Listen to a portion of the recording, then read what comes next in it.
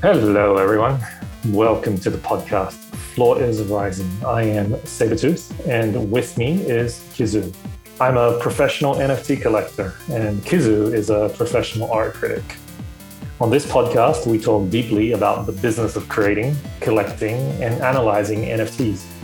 So if you are a creator or collector of NFTs, or you want to be, jump in, the water's warm. Another interesting artist is Manolo Gamboa.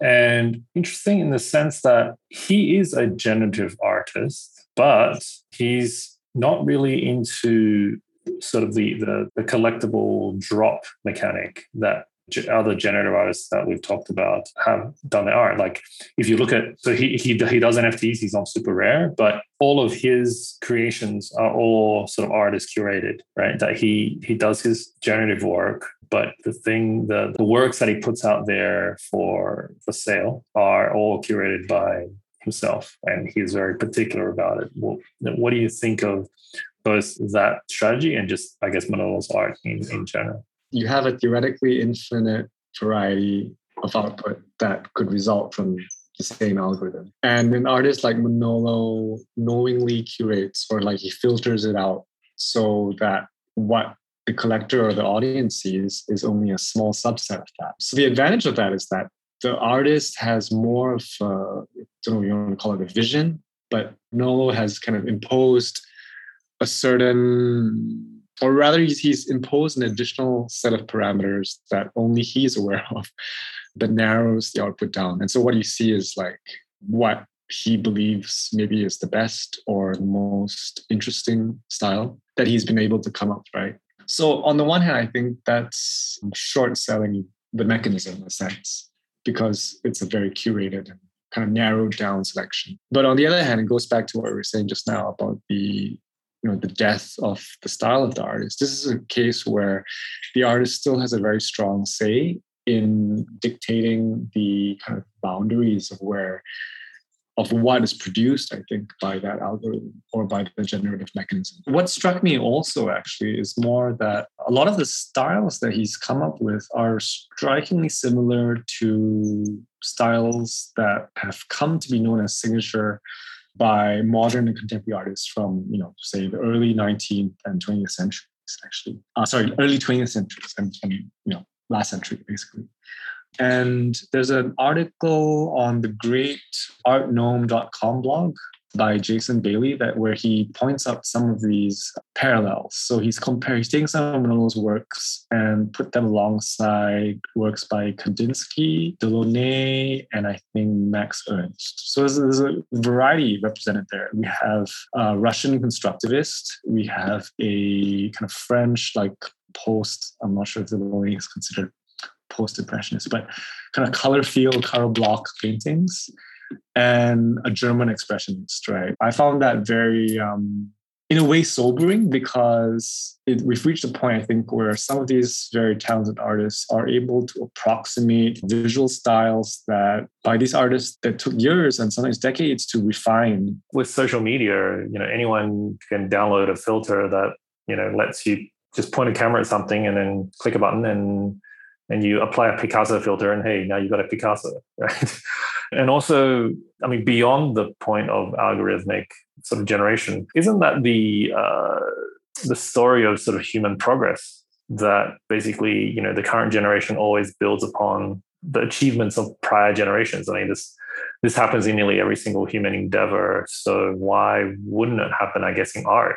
People have thought that art is not that it's kind of like, it's not mechanical in that sense, that maybe people think that other fields of, endeavor is more mechanical. But I guess with, the advances in sort of AI and machine learning, that we are learning that at least visually, art is somewhat mechanical.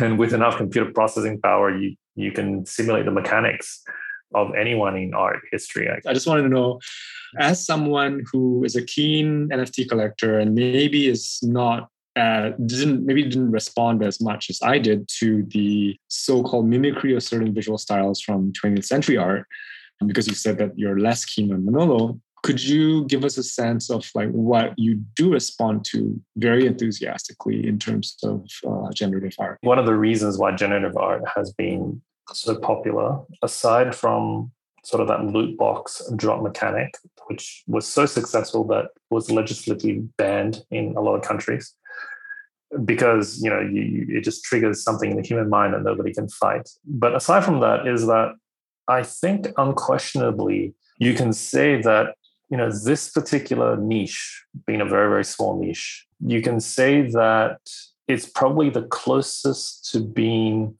acknowledged as the best in the world in that particular niche, because on-chain generative art, it's basically impossible in any other context. And when we talk about the all important what is medium native, well, something that can only be done on the blockchain is by definition sort of medium native. And collectors want, any collector, any serious collector wants the best in the world at something that they want to collect, right? So this is why, if you look at auction prices, people want to pay more for the best. And I think there is still a question mark out there for non-generative art, whether, it's the best, right? Because I think a lot of collectors would question whether paying $70 million for people is justified, because is he the best at what he does, and what is it that he does?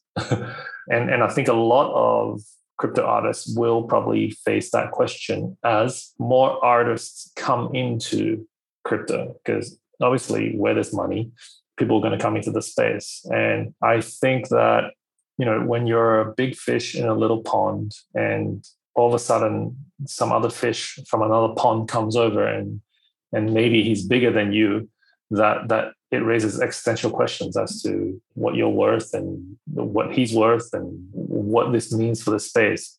But I think that for collectors, and one of the reasons why generative art is so popular and fetching such high prices, is that most people are convicted that in this particular niche, the best in the world is unquestionably here. And I guess that's how I think about generative art from a collector's perspective. Cool. That's great to hear from what I think is a very serious collector mentality. I think I think it's that's the other thing. I suggested that would be a litmus test, because it has been, historically speaking, for traditional art. In each era, it was the art that was pushing boundaries technologically. It was the art that was being newly facilitated by a certain, mostly technological advances that spoke to the specific, attributes of that medium that historically were vindicated as the most important. And as a result of that, obviously the market as well. If history is anything to go by, there's going to be a similar kind of mechanism at work where generative art is proving to be the kind of subset of the space that validates the medium native art as the most important, as the most valuable, as the most expensive. Thank you for joining me for this episode of Floor is Rising. If you enjoyed the podcast, please subscribe, follow, and give us a review on your favorite podcast app.